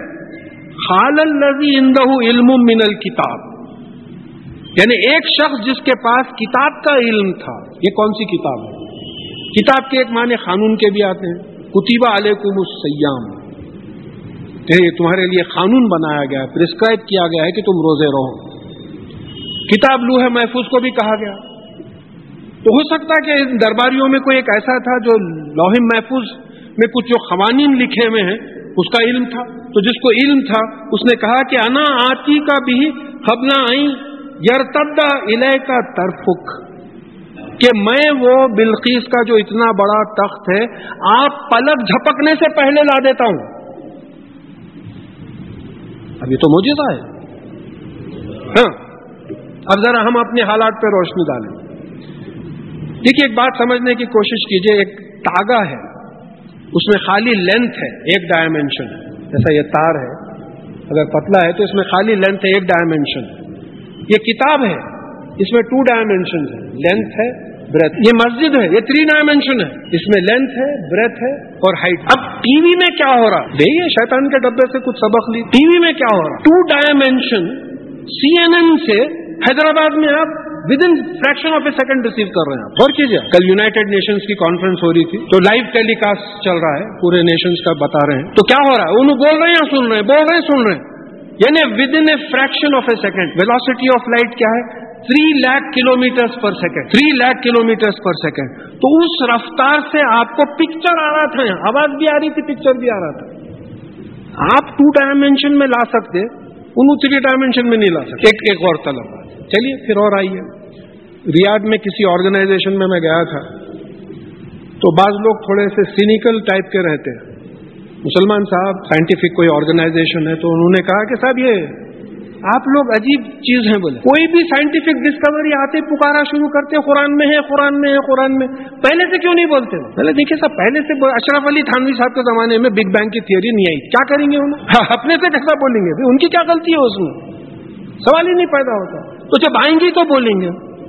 اب آپ کو میں ایک بات بول دیتا ہوں. یہ سلیمان علیہ السلام کے دربار میں جو ایک صاحب جن کے پاس کتاب کا علم تھا، انہوں نے کہا کہ آپ کے پلک جھپکنے سے پہلے میں بلقیس کا عرش آپ کے دربار میں لا کے رکھتا ہوں. یہ ٹیلی پارسل اور ٹیلی ٹرانسپورٹیشن، یہ دو لیٹسٹ فینومینا اس وقت فزکس میں چل رہے ہیں. ان کا ایم کیا ہے کہ بھئی یہ مائکروفون ہے، اس کے ایٹمز ہیں، اس میں الیکٹرانز اور پروٹونز ہیں. اس کو یہاں الیکٹرانز اور پروٹونز میں ٹرانسفر کر کے اس کو نیو یارک میں ویلوسٹی آف لائٹ پہ بھیجا جائے گا اور پھر وہاں پھر ری اسمبل کیا جائے گا. یہ کرسی ہے. اب یہ کرسی کے میں پائے وائے سب فولڈنگ ٹیبل یا فولڈنگ بیڈ ہے سمجھا. پورے پائے وہ نکال کے ایک فلیٹ فولڈ کر دے کے امریکہ کو بھیجا. وہاں جاتے ان لوگوں پارسل کھول کے پوروں کو ملا کے جڑا دیے. یہ بڑے اسکیل پہ ہو رہا، یہ چھوٹے اسکیل پہ ہو رہا. تو عرب نیوز میں 2000 AD میں ایک نیوز آئی تھی کہ پہلا فوٹون ٹرانسفر کرنے میں سکسیسفل ہوئے ہیں یہ لوگ. تو 1450 برس پہلے اللہ تعالیٰ نے قرآن میں یہ بات بتا دی تھی. اب میں وہ صاحب سے بولا کہ آپ بولیے، آپ میں پہلے ہی بتا دے رہا ہوں آپ کو کہ ایسا ہونے والا ہے، قرآن میں ہے، ہو کے رہے گا. ٹی وی تو آ گیا، 2 ڈائمینشن کا آ گیا. دیکھیں آج سے 60 سال پہلے ٹی وی کی بات کریں تو لوگ بولتے تھے کیا بیوقوفی ہو گئی. میں فوٹو آتے، ایسا کیسا آئیں گے فوٹو؟ ریڈیو سے پہلے لوگ بولتے ہوئیں گے.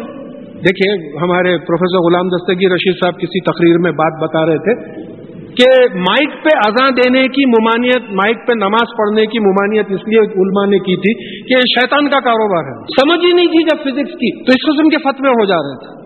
تو اب یہ قرآن کو ہم اس لیول پہ سمجھے ہی نہیں تھے. تو اب یہ معلوم ہو رہا ہے کہ ٹیلی پارسل اور ٹیلی ٹرانسپورٹیشن جو لیٹسٹ اچیومنٹ ہے، پہلا فوٹون ٹرانسفر کرے ہیں، اس کا ذکر جو ہے سورہ نمل میں موجود ہے. یہ ہے قرآن. تو بہرحال فلما راہ مستقر عنده قال هذا من فضل ربی. جب سلیمان علیہ السلام نے اپنے دربار میں بلقیس کا تخت دیکھا تو کہا کہ هذا من فضل ربی. یہ نہیں بولا کہ کیسے کیسے درباریاں ہیں میرے، ہاں دیکھے نہیں، یہ میرے پالنے والے میرے مالک کا فضل ہے کہ ایسے درباریوں کو اللہ انہوں نے پیدا کیا ہے، ایسے قابل لوگوں کو پیدا کیا. لی یبلونی، تاکہ مجھے آزمائیں. بادشاہ ہے، بادشاہ کو صبر کا سوال نہیں ہو رہا ہے. کیسا آزمائیں؟ اشکرو ام اکفر، کہ میں شکر ادا کرتا ہوں یا ناشکری کرتا ہوں. جب دے کے آزماتے ہیں تو شکر کرنا چاہیے، جب لے کے آزماتے ہیں تو صبر کرنا. ہم کو دے کے آزما رہے ہیں تو ہم صبر کر رہے ہیں، خدا نہ خواستہ لے کے آزمائیں گے تو کیا کریں گے اب بھی نہیں سمجھ میں آ رہا، سمجھ میں نہیں آ رہا کہ کیا کریں گے. تو یہ مزاج بادشاہ کا ہے کہ وہ کیا میں شکر کرتا ہوں یا ناشکری. وَمَن شَكَرَ فَإِنَّمَا يَشْكُرُ لِنَفْسِهِ، اور جس نے شکر ادا کیا وہ اپنے آپ کے لیے شکر ادا کر رہا ہے. کیونکہ حدیث میں بات آئی ہے کہ اللہ تعالیٰ کو 2 کیفیتیں انسان کی بہت پسند ہیں. جب دیتا ہے تو شکر ادا کرتا ہے، اللہ تعالیٰ کو یہ کیفیت بہت پسند ہے. جب لیتا ہے تو صبر کرتا ہے، اللہ تعالیٰ کو یہ بھی کیفیت بہت پسند ہے. سوچ کے دیکھیے ہمارا مزاج کیسا بنا ہوا ہے اور یہ بادشاہ کا مزاج کیسا تھا. تو من کفر فإن ربی غنی کریم. اور اگر کوئی ناشکری کرتا ہے تو میرا پالنے والا انڈیپینڈنٹ ہے، بے پرواہ ہے. He cares 2 hoots for you. اور کریم ہے، باعزت ہے، آنریبل ہے. اس کو آپ کی عبادتوں کی، آپ کے شکر ادا کرنے سے اس کی بادشاہت میں کوئی فرق نہیں ہوتا. اس سے پہلے جو بات آئی کہ ایک بادشاہ فرض کیجئے کہ ایچ نظام یہاں سے جا رہے تھے، ایک فقیر بولا میں تیرے کو نہیں مانتا بادشاہ، تو ان کی بادشاہت میں کیا فرق ہونے والا ہے؟ پلٹ کے بھی نہیں دیکھیں گے ان. تو اس طریقے سے ہم پورے مل کے اگر ناشکری کریں تو ان کی شان میں کوئی فرق نہیں ہونے والا ہے، اور پورے مل کے صبر کرے تو ان کی شان میں کوئی فرق ہونے والا نہیں. خالا نکرو لہا عرشہا. اب سلیمان علیہ السلام نے کہا کہ اس کا جو تخت ہے اس کو تبدیل کر دو. نکر معروف کا اپوزٹ ہے. عمل بالمعروف و ینہا عن المنکر، منکر اسی سے نکر سے، یعنی معروف جانا پہچانا اور نکر جو پہچانا نہ جائے. قرآن نے سمجھا ہے ان الفاظ کو. تو اس کے تخت کو ایسا کر دو کہ وہ پہچان نہ سکے. ننظر تہتدی ام تکون من الذین لا یہتدون، کہ میں دیکھتا ہوں کہ یہ ہدایت حاصل کرنے کے قابل ہے یا پھر ان لوگوں میں سے ہے جو ہدایت حاصل نہیں کر سکتی. پھر ایڈمنسٹریشن کا پوائنٹ آ گیا. ہی وانٹس ٹو ٹیسٹ یہ ملکہ بلقیس میں یہ ہدایت حاصل کرنے کی کیپیسٹی ہے یا نہیں ہے. ہر آدمی ہدایت حاصل نہیں کر سکتا, تو ٹیسٹ کرنا چاہ رہے ہیں. فلما جات خیلا آہا کازا ارشک, تو جب وہ دربار میں آئی ملکہ بلقیس تو ان سے کہا کہ کیا یہ تمہارے عرش کی طرح ہی ہے؟ حالت کا انہو ہوں, کہ انہوں نے کہا کہ تقریباً ویسی ہی ہے. وَأُوتِينَا الْعِلْمَ مِنْ قَبْلِهَا وَكُنَّا مُسْلِمِينَ, اور ہم کو اس کی خبر جو ہے اس کا علم پہلے دے دیا گیا تھا اور ہم سبمٹ کر چکے ہیں, ہم اسلام لا چکے ہیں. اب یہ کیسا حکم, ان کو کیسا معلوم ہوا بلقیس, ملکہ بلقیس کو؟ دیکھیں ملکہ بلقیس وہ گھوڑوں پہ سواریوں پہ آ رہے ہیں. یہ تو جو صاحب لائے وہ پلک جھپکنے سے پہلے تخت آ گیا, تو ظاہر ہے کوئی آ کے ان کو راستے میں اطلاع دیا ہوگا کہ آپ کا تخت غائب ہو گیا, عرش غائب ہو گیا, تو ان کو علم ہو گیا. تو بولے ہم جو ہے مسلمان ہو کے جو ہے سبمٹ کرنے کے لیے آئے ہیں. وہ صدھا ما کانت تعبدون من دون اللہ, اور جو اللہ سے ہٹ کے جن کی پرستش کرتے تھے, غلامی کرتے تھے, ان کو یعنی سیدھے راستے سے روک رکھے تھے یہ چیزیں, انہا کانت من قوم کافرین, اور بے شک یہ جو ہے کفر کرنے والی قوموں میں سے تھی. خیلا لہت خلز سرہا, ان سے ملکہ بلقیس سے کہا گیا ہے کہ محل میں داخل ہو. یہ بھی بڑی خاص آیت ہے. فلما رات حسیبت لجتا وکشفت عن ساقیہ, اور جب انہوں نے محل میں داخل جب وہ محل میں داخل ہوئی تو انہوں نے محل کو ایسا سمجھا کہ یہ گہرا پانی ہے, اور اپنی پنڈلیوں سے کپڑا اٹھانے لگی کہ بھئی کپڑا بھیگ نہ جائے, کپڑا اٹھانے لگی. خالا انہو سرہم ممرد من خوارید, ان سے کہا گیا کہ یہ ایک ایسا محل ہے جس کے فرش کو کانچ سے چکنا بنایا گیا ہے.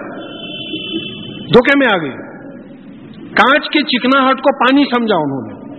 تو جواب فوراً دیا کہ خالت ربی انی ظلم تو نفسی, وہ کہا کہ میرے مالک, میرے پالنے والے, بے شک میں نے اپنے آپ پہ زیادتی کی ہے, ظلم کیا ہے. کیا کیا کہ یہ کانچ کی چمک کو پانی سمجھا, سورج کو خدا سمجھا. دیکھیے کوریلیشن ہی ہے پورا. یہ سورج کی پرستش کرنے والے تھے, سورج کی چمک اتنی تیز تھی. ابراہیم علیہ السلام کے ساتھ بھی یہی بات ہوئی نا, وہ تارے کو دیکھے بولے یہ رب ہوگا, وہ ڈوب گیا, بولے میں ڈوبنے والوں کو پسند نہیں کرتا. چاند کو دیکھے بولے یہ سب میں بڑا ہے, زیادہ روشن ہے. پھر اس کے بعد میں رات بھر گزاری, پھر سورج کو دیکھا, کہا کہ یہ سب میں بڑا ہے, ھذا اکبر, یہ سب میں بڑا ہے, یہ ہوگا میرا رب. پھر کہا کہ انی وجہ تو وجہ للذی فطر السماوات والارض, میں نے اپنا اٹینشن جو ہے آسمان و زمین کے پیدا کرنے والوں کی طرف کرتا ہوں. تو یہاں بھی یہی معاملہ تھا کہ اس نے سورج کی چمک دیکھ کر خدا سمجھا اس کو, پانی کانچ کی چمک دیکھ کے اس کو پانی سمجھا. تو حقیقت جو اللہ تعالیٰ جو مالک ہے ان کو بھول گئی, تو انہوں نے ظلم کیا اپنے آپ پر. وہ اسلم تو ما سلیمان للہ رب العالمین, اور میں سلیمان علیہ السلام کے ساتھ اللہ جو عالمین کے پالنے والے ہیں ان کے سامنے سبمٹ کرتی ہوں, سرنڈر کرتی ہوں, اسلام قبول کرتی ہوں, جنہوں نے مجھے دعوت دی ہے. دیکھیں یہ بھی ایک کیریکٹر کی بات ہے. یہ ماں سلیمان جو بات سمجھ میں آتی ہے کہ کیوں اکیلے آپ اسلام کیوں نہیں قبول کریں؟ سلیمان علیہ السلام کی دعوت کی وجہ سے آپ نے اسلام قبول کیا. تو سلیمان علیہ السلام کے ساتھ میں جو ہے اسلام قبول کرتی ہوں. اب اس کے بعد میں یہ مختصر 2 واقعات آ رہے ہیں, صالح علیہ السلام کے اور لوط علیہ السلام کے, جو پچھلی دفعہ ہی ہوئے ہیں, مگر یہ ختم کرنے سے ایک 10-15 منٹ میں ہوگا یہ کہ آپ 19واں پارہ انشاءاللہ ختم ہو جائے گا. وَلَقَدْ أَرْسَلْنَا إِلَىٰ ثَمُودَ أَخَاهُمْ صَالِحًا أَنِ اعْبُدُوا اللَّهَ فَإِذَا هُمْ فَرِيقَانِ يَخْتَصِمُونَ, اور ہم نے بے شک سمود جو قوم تھی ان کے پاس صالح علیہ السلام کو رسول بنا کر بھیجا کہ اللہ کی عبادت کرو. تو انہوں نے اس دعوت پہ ان کے 2 فرقے ہو گئے جو آپس میں لڑنے لگے, یعنی ایک ایمان لایا اور ایک ایمان نہیں لایا. خالا یا قومی لما تستعجلون بالسیئۃ قبل الحسنہ ولولا تستغفرون اللہ لعلکم ترحمون. تو انہوں نے کہا کہ اے میری قوم، تم بھلائی سے پہلے برائی کی جلدی کیوں کرتے ہو؟ یہ کیا تھا؟ عذاب لاؤ. بول رہے نا آپ، عذاب آتا عذاب لاؤ. تو بھلائی سے پہلے برائی کی جلدی کیوں کرتے ہو؟ اور تم اللہ تعالیٰ سے اپنے گناہوں کی سزا کی بچاؤ کی دعا کیوں نہیں کرتے تاکہ تم پہ رحم کیا جائے؟ خالد طیرنا بکا و بمعک. انہوں نے کہا کہ تمہاری وجہ سے اور تمہارے ساتھ جو ایمان لائے ہیں ان کی وجہ سے ایک نحوست پھیل گئی ہے. دیکھیے یہ ہم لوگوں کے پاس بھی ہوتا ہے، نہیں معلوم آج کل ہو رہا ہے یا نہیں ہو رہا. ایک گروپ ہے جو ہنستا بولتا مذاق، بے حیائی کے قسم کے مذاق وغیرہ کرنے والا. اگر کوئی ان میں سے کوئی نمازی پرہیزگار کوئی آدمی آ گیا تو وہ اکثر وہ لوگ کمنٹ کر دیتے یہ عجیب نحوست ہے، انہوں آتے خاموش ہو جانا پڑتا ہے. تو یہ ایک مثال ہے. دیکھیں یہ پورے سمبولک ہے، ہر دور میں یہ بات ہوئی ہے کہ یہ بول رہے ہیں کہ یہ تم لوگوں کی وجہ سے ہم لوگوں میں نحوست آ گئی ہے. خالا طائرکم عند اللہ. انہوں نے کہا کہ تمہاری نحوست، بدقسمتی، خوش قسمتی سب اللہ تعالیٰ کے پاس ہے. بل انتم قوم تفتنون. بلکہ تم ایسی قوم ہو جس کو آزمایا جا رہا ہے. رسول کو بھیجا گیا ہے. جو ایمان لائیں گے وہ جنت میں جائیں گے، جو ایمان نہیں لائیں گے وہ دوزخ میں جائیں گے. یہ تمہاری آزمائش ہو رہی ہے. وَكَانَ فِي الْمَدِينَةِ تِسْعَةُ رَهْطٍ يُفْسِدُونَ فِي الْأَرْضِ وَلَا يُصْلِحُونَ. اور اس شہر میں 9 لوگ تھے جو زمین میں فساد کرتے تھے اور اصلاح نہیں کرتے تھے. ان کی ایک جماعت تھی، گروپ تھا. اب ہماری حیدرآباد کی زبان میں داداؤں کا گروپ تھا، رہتا ہے وہ بھی لنک رہتے پورے، یہ پورا گروپ تھا. اب یہ بھی سمبولک ہے. دیکھیں آپ، ہر دور میں ایسے گروپس رہتے اور یہ کرپشن میں بڑے آنےسٹ رہتے ہیں. ایک خاص بات ہے، ہمارے پاس کرپشن بہت آنےسٹ ہے. تو یہ پورا ایک گروپ تھا. اب یہاں سمبولک یہ ہے کہ یہ گروپس بھی ہو سکتے ہیں، ممالک بھی ہو سکتے ہیں. سمبولک یہ ہوتا ہے کہ بھئی ایک یعنی اسلام کے خلاف، اللہ کے دین کے خلاف، سچ کے خلاف کچھ لوگ مل جاتے ہیں. یہ ہمیشہ مزاج رہا ہے کہ جب کبھی سچ کی آواز اٹھتی ہے تو کچھ لوگ آپس میں جمع ہو کے اس کے خلاف کھڑے رہ جاتے ہیں. قالوا تخاصموا باللہ لنبیتنہ وأهله ثم لنقولن لولیہ ما شہدنا مہلک اہلہ وإنا لصادقون. تو انہوں نے کہا، یہ 9 لوگوں نے کہا کہ قسم کھاؤ کہ رات کے وقت ہم ان پہ حملہ کریں گے، مار ڈالیں گے، اور پھر ان کے جو ولی، جو بچے ہوئے لوگ رہیں گے، ان سے کہیں گے کہ ہم تو وہاں ان کی ہلاکت کے وقت، ان کی موت کے وقت موجود نہیں تھے اور ہم سچ کہہ رہے ہیں. یعنی مطلب یہ کہ پہلے سے پلان تھا کہ جھوٹ بولیں گے. اب یہ بات نوٹ کیجئے، وہ مکروا مکرا ومکرنا مکرا. اور انہوں نے ایک پلان کیا اپنا پلان، اور ہم نے ایک پلان کیا اپنا پلان. یہ ہم لوگ بھول جا رہے ہیں. اس پہ ایمان آ گیا تو کسی سے ڈرنے کی ضرورت نہیں. صالح علیہ السلام کی قوم نے ایک پلان، مکروا مکرا، they planned a plan and we planned a plan. تو کیا ہوا؟ اب یہ تمام سوچ ہی رہے ہیں کہ وہم لا یشعرون، اور ان کو شعور ہی نہیں تھا. فانظر کیف کان عاقبۃ المکرہم. تو دیکھو ان کے پلان کا کیا حشر ہوا. کیا ہوا؟ ایک ارتھکویک آیا، پوری قوم تباہ ہو گئی. تو وہی اللہ آج ہے، وہی ارتھکویک آج آ سکتا ہے، وہی طوفان آج آ سکتا ہے، وہی کارڈیاک اریسٹ ہو سکتا ہے، وہی برین ہیمریج ہو سکتا ہے، کچھ بھی ہو سکتا ہے. ہمارا ایمان اللہ سے ہٹ کے اپنی طاقتوں پہ چلا گیا. تو سمجھ میں نہیں آ رہا کہ ہم کیا کریں گے. ہمارے ساتھ تو اتنی بڑی طاقت ہے. کن کے ساتھ ہے؟ ان اللہ مع صابرین. وہ ماں کس کس کے ساتھ ہے پورے دیکھیے آپ. صبر کرنے والوں کے ساتھ ہے، مومنین کے ساتھ ہے. ہم لوگ وہ ڈیفینیشنز میں نہیں آ رہے ہیں. ہمارے ساتھ پریشانی یہ ہے کہ صالح علیہ السلام پہ جو ایمان لائے تھے وہ مومن اور مسلم تھے، ان کی مدد اللہ تعالیٰ نے کی.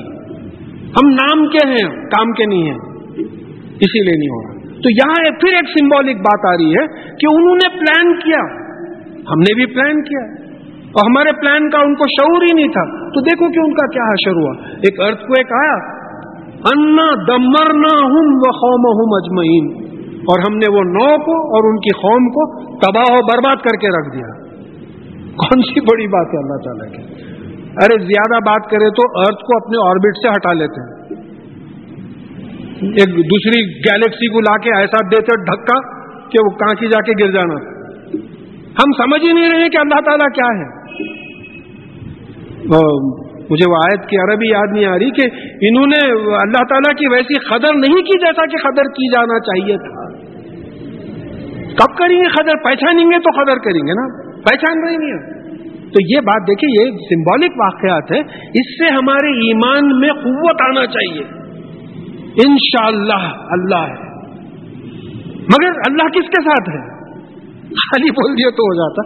بادشاہ شکر کر کے عمل صالح کر رہا، ہم بادشاہ بھی نہیں ہیں. تو یہ بات سمجھنا ہے. پھر اس سے پہلے بات آ چکی ہے کہ تم ایمان لاؤ اور عمل صالح کرو، ہم تم کو زمین کا خلیفہ بنائیں گے، وعدہ ہے یہ. تو کیسا ہے ایمان لانا، عمل صالح کرنا؟ قرآن پہ ویسے ہی عمل کرو جیسے کہ رسول اللہ صلی اللہ علیہ وسلم نے بتایا ہے. یہ میرے آپ کے ایک عمل سے نہیں ہوگا، یہ پوروں کے کلیکٹیو عمل سے ہوگا. شیطان کیا کر رہا؟ میرے اپنے آپ کو بزرگان دین میں شامل کر لے رہا. صبح سے 2 نمازاں ہو گیا آپ کے، آپ کا تو مقام ہو گیا دین میں. دوسرے کے طرف بتا رہا ہوں، انہوں شام کو کلب کو جاتے پتے کھیلنے کے واسطے. تو ہو رہا یہ کہ میں اپنے آپ کو ریفارم نہیں کر سک رہا ہوں، میری پوری فکر دوسروں پہ پڑی ہوئی ہے. نبیوں کے ساتھ یہ معاملہ نہیں ہوا. تو اس وقت اگر ہم کو اللہ تعالیٰ کی مدد کی ضرورت ہے تو وہ اپنے آپ کو کریکٹ کرنا ضروری ہے. آپ جب کریکٹ کریں گے تو آپ کا گھر ٹھیک ہو جائے گا، آپ کا گھر ٹھیک ہو جائے گا تو محلہ ٹھیک ہو جائے گا، خاندان ٹھیک ہو جائے گا. ہم بلا وجہ دوسروں کے اوپر جو ہے کانسنٹریٹ کر رہے ہیں. تو یہ معاملہ ان کے ساتھ ہوا. فَتِلْكَ بُيُوتُهُمْ خَاوِيَةٌ، تو یہ ان کے گھر ہیں جو ویران پڑے ہوئے ہیں. مدان صالح آج ٹورسٹ کا سینٹر بنا ہوا ہے. میں وہ جاتے جاتے رک گیا، چلے جاتا تھا میں، تو لوگ بولتے ہیں کہ یعنی وہ غاروں میں داخل ہو تو اب بھی اتنی بدبو آتی کہ آپ 1 منٹ اندر نہیں ٹھہر سکتے. کیا عذاب تھا اللہ تعالیٰ کا. تو سوچ کے دیکھیں کہ اب بھی نشانی بنی ہوئی ہے اس کے کہ اب بیما ظلموا، کیونکہ انہوں نے زیادتی کی تھی تو ان کے گھر ویران ہو گئے. ان فی ذالک لآیۃ لقوم یعلمون، تو یہ ایسی قوم جو علم رکھتی ہے ان کے لیے نشانیاں ہیں.